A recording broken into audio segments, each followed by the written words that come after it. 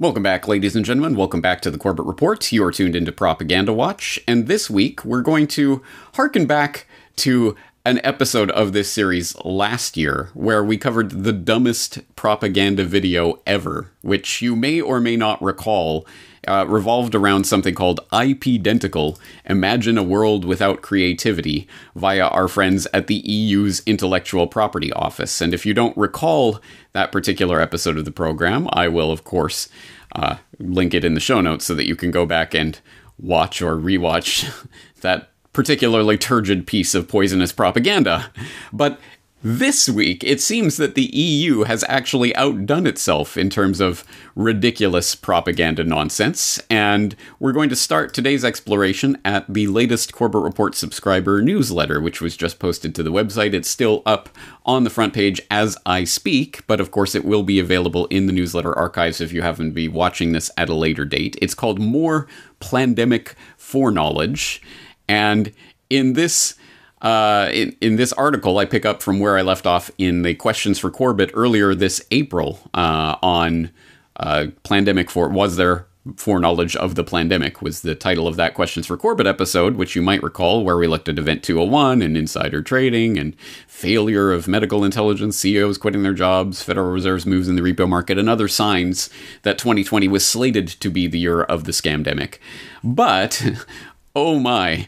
As I explained in More Plandemic Foreknowledge, well, obviously there are more pieces of the puzzle that have been put together by researchers over the last several months, and I dug up some doozies, including this one, which again is featured in that More Plandemic Foreknowledge article, but we'll go through it together today because I thought this was particularly instructive of the ways that the public mind has been prepared for the very situation we are now living through for quite some time. This is a comic book entitled Infected, and it is published by the EU Publications Office. Yes, the EU Publications Office actually publishes comic books, amongst other things. Bet you didn't know that. Well, I will include the link so you can go and read or download this comic book for yourself, completely for free, so that you can share it with your friends. And look, even emblazoned with the little EU flag in the corner, just so you know where this propaganda is sourcing from. And you might not believe, but yes, no, literally, this is a comic book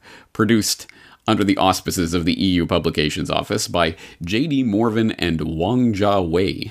And this comic book starts, appropriately enough, in China, in a P4 medical research laboratory, this one being at least captioned Beijing 2006. And here are some scientists who are undergoing a tour of this laboratory and being told about the dangerous pathogens that are being kept here, such as Ebola, Marburg, Lassa, and that safety precautions here are very strict. So there's various decontamination airlocks, all effluents are chemically decontaminated and steam sterilized, fire safety precautions, because of course you have to be very careful when working with these deadly dangerous pathogens. But as the tour is progressing, whoosh! That light, a flash, what was it? That's incredible, impossible, weird, that, an intruder, I'm alive, ha ha ha. And so this crazed, blonde Aryan man appears out of nowhere and starts laughing maniacally, and he has weird claw hands, and what's going on? He has something strapped to his chest. Is this some kind of weird, crazed terrorist? So they haul him in for questioning, and he gets to meet, for no adequately explained reason, the UN Special Envoy on Influenza Pandemics, Food Security, and MOI, asterisk, many other issues. Okay. And he also gets to talk to the Special Coordinating Agent of Emerging Threats of the European Union and the U.S. Special Envoy for Very Scary Health Affairs. The three specials. And he gets to brief them on who he is and why he's here. Well, turns out he's a time traveler from the year 2111, from a devastated world. Devastated by what, you ask? Well, of course, one day a major epidemic will strike, which will affect one of you in particular, and you will need my help. And yes, the help he is preferring is in this form of these vials strapped to his chest. What are they? He says, here in these tubes I have new biological material that can nip any pandemic in the bud. And he gives it to them so that they can survive this pandemic that's about to ravage the globe. Well, Oh, unfortunately, there was someone who was eavesdropping in on this conversation, and he's phoning his bosses to let them know about this biological material, and they hatch a plan because they're part of a organization, quote unquote, some sort of terrorist business, whatever, mafia, whatever it is.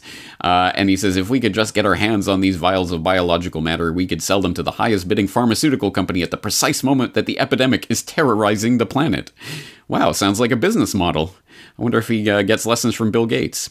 Anyway, so then, the story proceeds from there as you would expect. The bad guys capture this prisoner, essentially, that the police are escorting, and they take him in hostage, but then he escapes, and how did he get away? Meanwhile, the special envoy on many other issues is jet-setting off to do some sort of documentary feature on the other side of the planet, and his assistant is safekeeping the biological materials. This documentary that they're making involves this trekking out into the middle of nowhere to talk about zoonotic diseases, diseases acquired through transmission from animals.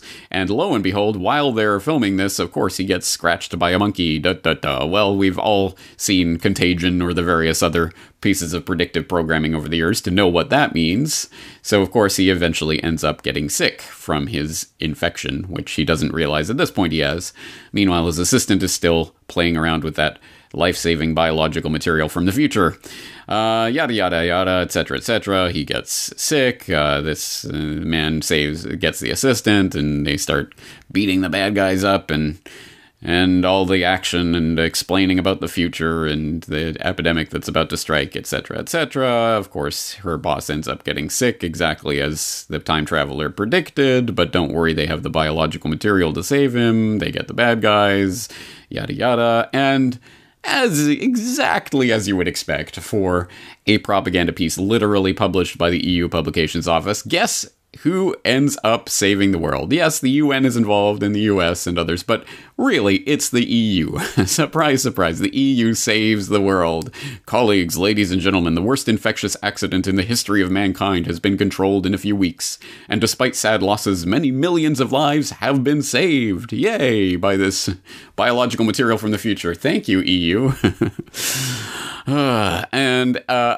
Interestingly enough, the virus, which was spreading, which they term B1049 here, was stopped by some sort of campaign called The Way Forward, which was a consortium, a voluntary consortium of an emergency voluntary consortium of pharmaceutical manufacturers. Thank you, Big Pharma, for being part of saving this world by, I guess, reproducing this biological material. Details, schmetails, who really cares?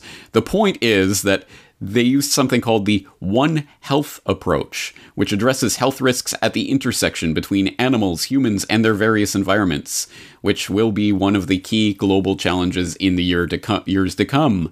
I'm personally convinced that this approach reflects our era and the new uncertainty regarding infectious risks.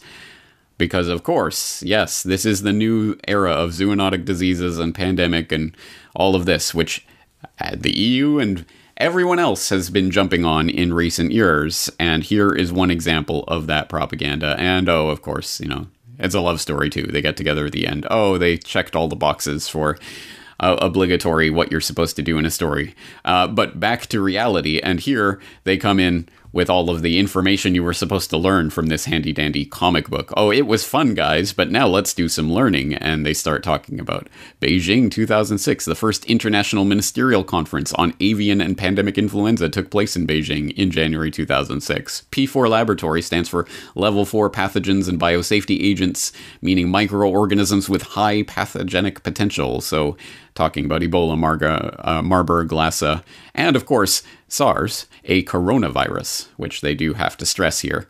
Keeping in mind, again, this was published in 2012. Ebola, Marburg, Lassa viruses, they go into some more detail about that. Zoonosis. One Health is an integrated approach to health that focuses on the interaction between animals, humans, and their diverse environments. And as we just saw, it saved the planet, right? talking about destruction in countries, pandemic readiness, blah, blah, blah. Let's all invest bajillions of dollars to help prevent something like that horrible H5N1 and H1N1 crises that we somehow managed to live through in recent years. The end. Everyone's happy, and here we are, living through this deadly, horrible nightmare reality that this comic book was talking about those many years ago. The only question is, did we make it? Did we make preparations enough? Have we given enough power to the EU and the Voluntary Emergency Pharmaceutical Consortium to help save the planet? Not with biological material from time travelers from the future, but with a One Health approach, and with giving over our society to the public health officials, the technocrats who would seek to rule over us. Well, ... That remains to be seen, doesn't it? Anyway, I thought this was a particularly interesting piece of propaganda in the ways that the public mind has been prepared for a number of years, indoctrinated really with simply the idea that we have entered into some new era of humanity where zoonotic diseases will emerge and spread all over the globe all the time. This is the new normal.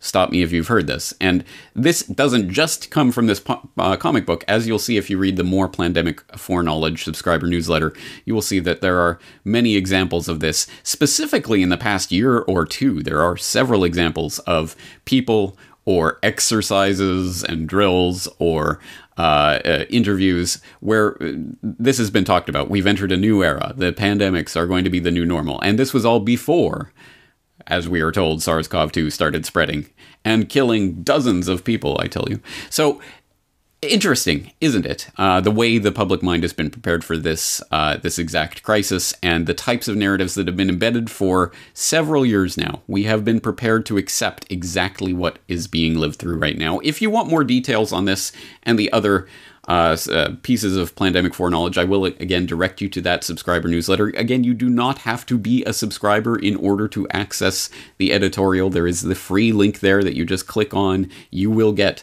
the subscriber newsletter editorial completely for free.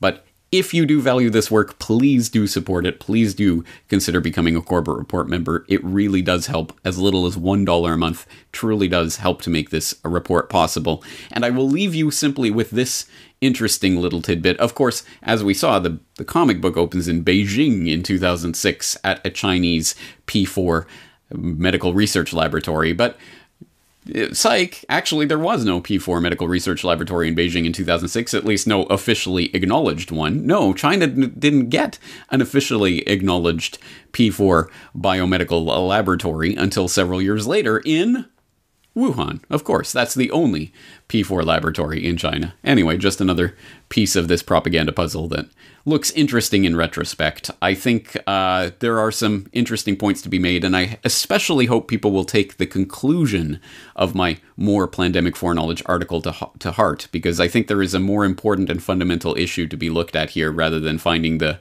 smoking gun.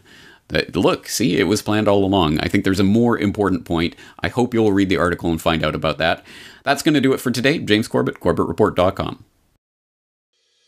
The Corbett Report is brought to you by you. Your support makes the Corbett Report possible. Sign up for the subscriber newsletter or purchase a DVD at CorbettReport.com/support.